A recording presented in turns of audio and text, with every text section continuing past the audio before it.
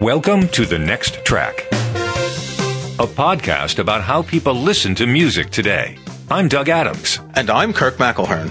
We self-produce the Next Track podcast and want to keep it ad-free, so we rely on contributions from listeners for support. You can help us by making a regular donation via Patreon. Visit patreon.com/thenexttrack. And thanks. The episode of The Next Track you're about to hear was recorded in early March before any quarantine orders were issued. Regular listeners will know that around then we were able to arrange interviews with a number of people who were also stuck at home, and we thought it was more timely to release those than this somewhat short episode. So we're releasing it now, and here it is. There were three things that have led to this episode. For a long time, people have been asking us, could you guys talk about an alternative to the iTunes music ecosystem? And we go, yeah, that's a great idea. But unfortunately, neither one of us wants to make an investment like that. We don't want to be that podcast that will test every possible application there is because, you know, our music libraries are really important. We don't want to disintegrate them by using some kind of third-party thing that we don't know anything about. So we've been reluctant to do that. We're just like you. We don't want to wreck our libraries. The second thing, though, is that Kirk has been talking about using Plex, which is a media server, at his house to stream videos. But of course, this is a podcast about music, so we really haven't touched on that too much. And I don't think Kirk's used it much as a music server, and we'll talk about that.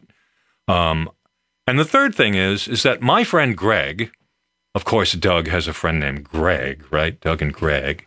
My friend Greg, who's a Windows guy and who's a music lover, but not exactly like us, has been troubled for years for trying to get his music where he wants it. And he's a Windows person because he uses them in his work, and it's not like he's against Apple or using anything like that. It's just that he hasn't had the opportunity. So he's had some tough choices. And what he settled on was Amazon Music. He liked that because they, for a time, would allow him to upload his music to their servers and he could have it anywhere.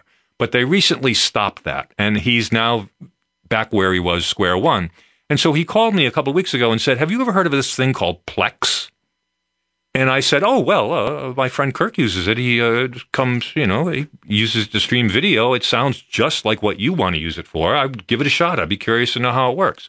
So he installed it, said it was really easy. He's not a techie guy. Said it was very easy to install, very easy, found all his music.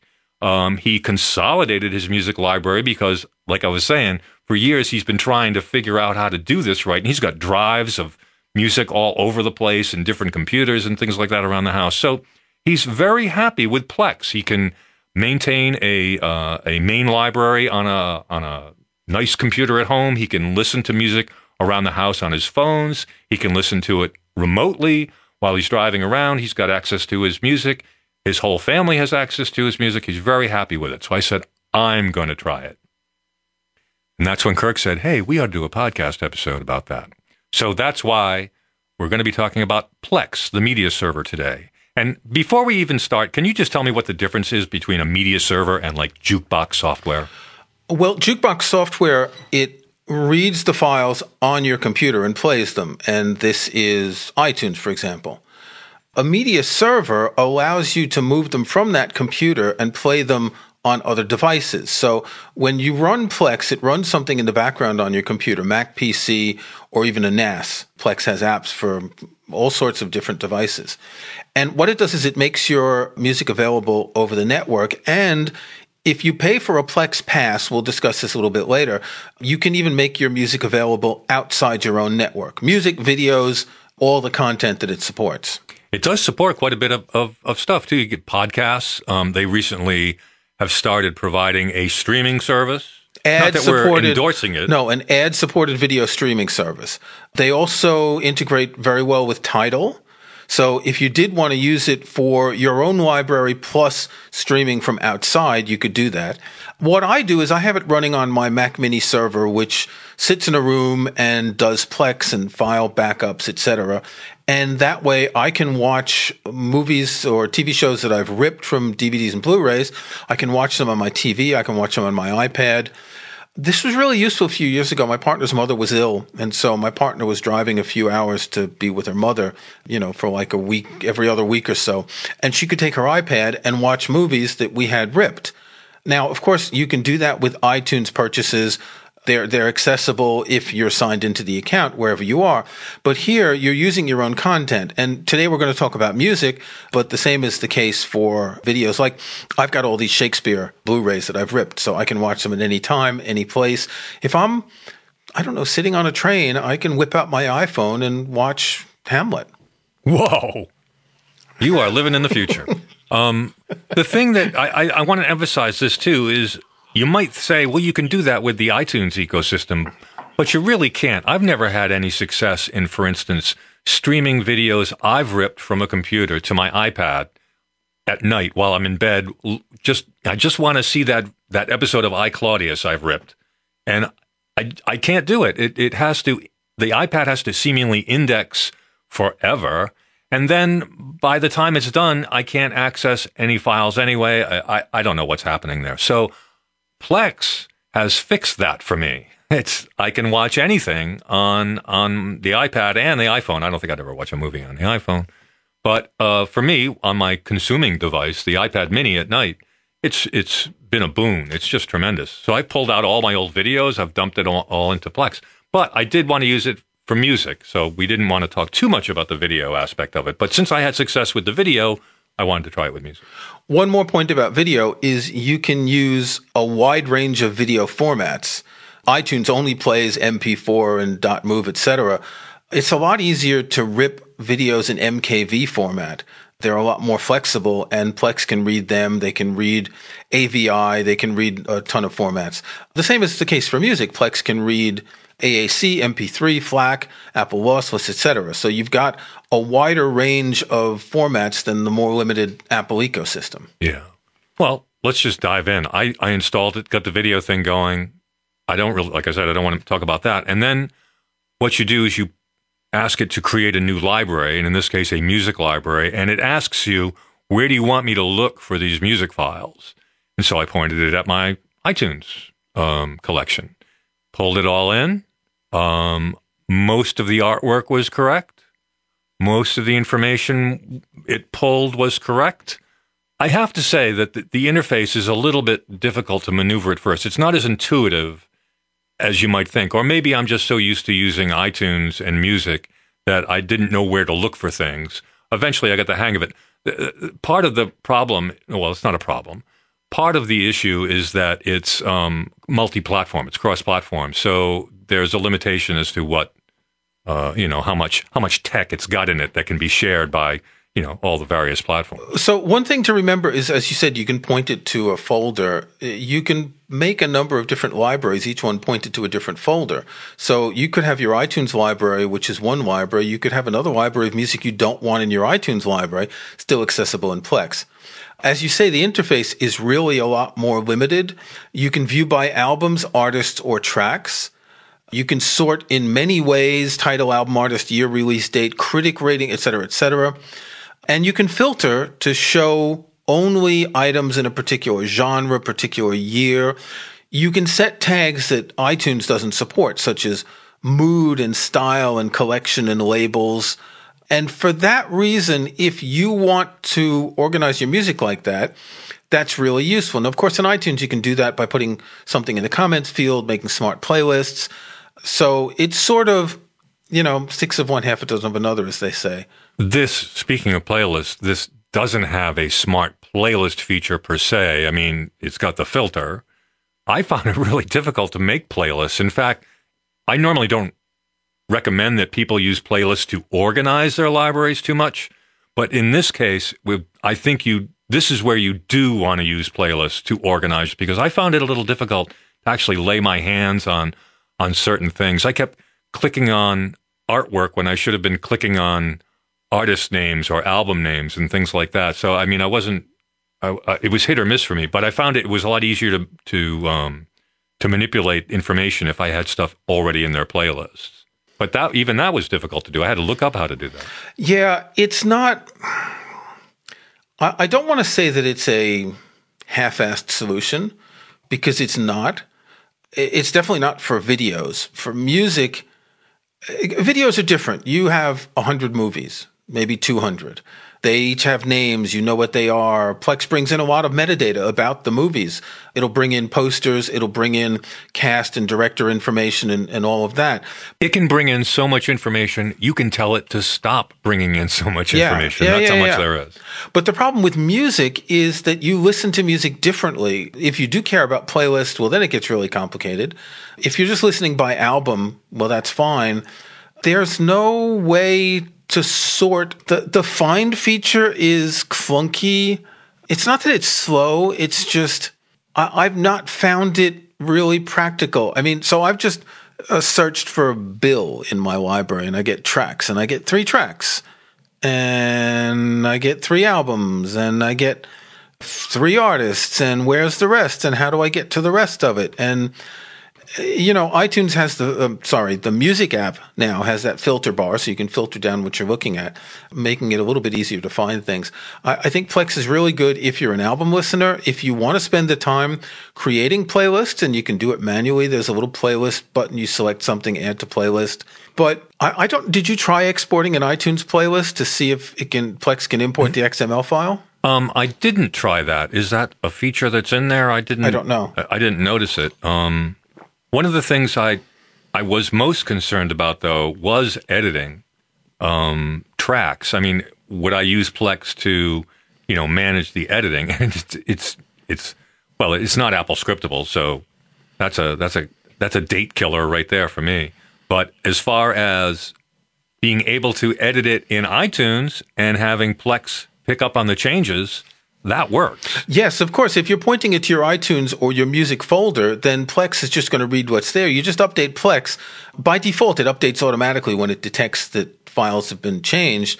Well, it's got 2 settings. One, it automatically updates the metadata every 3 days. And then there's a setting that says update metadata periodically. I don't know what that means. But in any case, you can also manually tell it to update the metadata.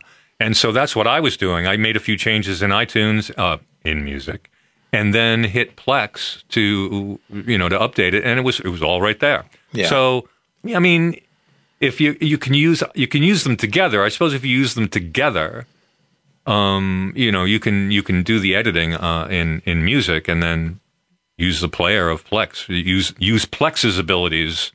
Otherwise. Another feature worth noting, again, with the Plex Pass, what is it, $5 a month? Yeah.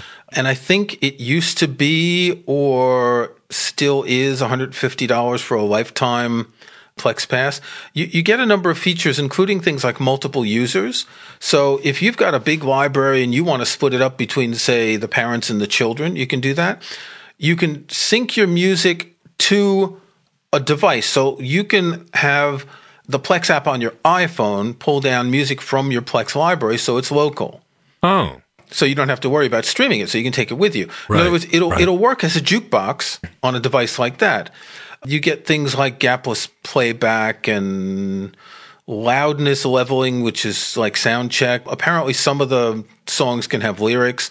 So there are a slew of features, but by just the normal free version of what you get with Plex is already really quite powerful. Yeah, I think if this is not for people like us who really want to dive in with managing their music and stuff like that, but I think for the casual listener who needs a decent system to keep music around the house, I think this is a great way to do it as an alternative to using music. I mean, of course, there are some great ways of doing it in the Apple ecosystem too, but like my friend Greg, he really enjoys the ability to get his music wherever he wants it. And I don't see any reason why it couldn't be a viable alternative or working side by side with iTunes Music. And again, if you do want to or already subscribe to Tidal, then you can take advantage of that to mix your library with the streaming. Now, you're not mixing the library the way you do with Apple Music, but you're able to stream and use your library at the same time. I haven't tried that. I don't plan to use Tidal. But if this is something you use, then this is an advantage. So to sum up, I would say Plex is great for video. Plex is a great way to make your library accessible to various devices in or out of your house. For us, though, as easy as it is to use and as reliable as it is, Plex just can't replace the stuff we use in the Apple ecosystem. But I would not hesitate to recommend Plex as a secondary media management solution or even as a primary one if you can't find yourself another platform that you're happy with. So I think that about sizes that up. So I guess we can do some next tracks now. Sure. We're not going to spend 15 minutes on next tracks, though, are we? No. Okay. There's a genre of music that I like to listen to occasionally, but that I know absolutely nothing about, and that's Indian classical music. I think back in the late 70s, I probably heard a Ravi Shankar album, and I was somehow psychologically in an altered state, and I thought, wow, that's so cool. So every once in a while, over the years, I would buy like a used Indian classical album of flute, of sitar and tabla, etc. Yet I just don't know anything about it. So last week, I was reading a novel called A Suitable Boy by Vikram Seth, which is set in India, and I thought, wow, it'd be nice to listen to some Indian classical music. And I searched in the music app for Indian classical music, and I found a whole bunch of stuff. What I want to highlight here is an album by Ustad Vilayat Khan. Now, I have no idea who this man is. He's got a badass sitar, and he looks like they all do with, the big long neck and everything. And this is from the NCPA Archives, the National Center for Performing Arts. It was recorded in December 1976, digitally mastered from the original source tapes. And what's really cool about it is Raga Bilaskani, which is the first of two tracks on the album, is 1 hour and 2 minutes and 43 seconds long. And there's just something amazing about a dude who can sit there for an hour and riff on a raga like that. A raga is essentially like a scale or a mode, and they don't have the sort of chord structure that we used to. In fact, if you listen to our recent episode about Miles Davis's Kind of Blue, that's how Miles Davis conceived of Kind of Blue, is modal music without necessarily chord changes. And he riffs on these things for more than an hour, and I just find it fascinating. Now, there is a structure to these things that they start out slow and they get faster and faster and faster until they stop. And I think it's always like that. I think that's just a feature, not a bug. So if you listen to like 4 or 5 sitar pieces in a row, they all have that same structure. But I just find this music fascinating that they can just play on and riff. It's like what me and my friends did back, in the 70s when we'd sit around in a garage and play for an hour without stopping. So this is from the NCPA Archives, Ustad Vilayat Khan from 1976, digitally remastered from the original source tapes. Doug, what have you got? Bonnie Pointer died this past week at 69 years old. She was the founder of the Pointer Sisters when they were just a duo, and then, of course, stayed with them through the time that they were a quartet. She left when they were a quartet, and the 3 remaining sisters went on to have those tremendous hits in the 80s. But I really liked the quartet, and that's when they were doing a lot of blues and jazz and bop and all kinds of cool, fun stuff. And there was a double album I had, I think, that had a lot of this stuff on it. I've never been able to find it, but there apparently is a CD version of something similar, and it's called The Pointer Sisters, Yes We Can, the best of the Blue Thumb recordings. As you can imagine, it's got their great song, Yes We Can on it, but it also has Wang Dang Doodle, which is a great Howlin' Wolf song, Cloudburst, Steam Heat. Both of those songs were originally done, or at least have famous versions by Lambert, Hendricks, and Ross, and the Pointer Sisters top those versions. This is a nice recording if you really dig that swinging stuff that the Pointer Sisters did. I really like their 80s stuff, especially their dance stuff. The production on those records is really great. But the musicianship and the singing and the arrangements on this early stuff will just blow you away. They're really, really great. The Pointer Sisters, I'm so glad their stuff is recorded because they lost all the masters at the Universal Fire. So listen to it while you can. The Pointer Sisters, Yes We Can. The best of the Blue Thumb recordings is my next track. This was episode number 185 of The Next Track. You can start or join a conversation in the comments of this episode's show page at our website. You'll also find links to some of the things we talked about in the show notes for this episode. Just visit thenexttrack.com. You can follow us on Twitter at NextTrackCast. And don't forget, you can support The Next Track by making regular donations via Patreon. We are ad-free, we are self-sustaining, so it's your support that keeps us going. Visit patreon.com/thenexttrack. I'm Doug Adams, and for Kirk McElhearn, thanks again. We'll talk to you next time.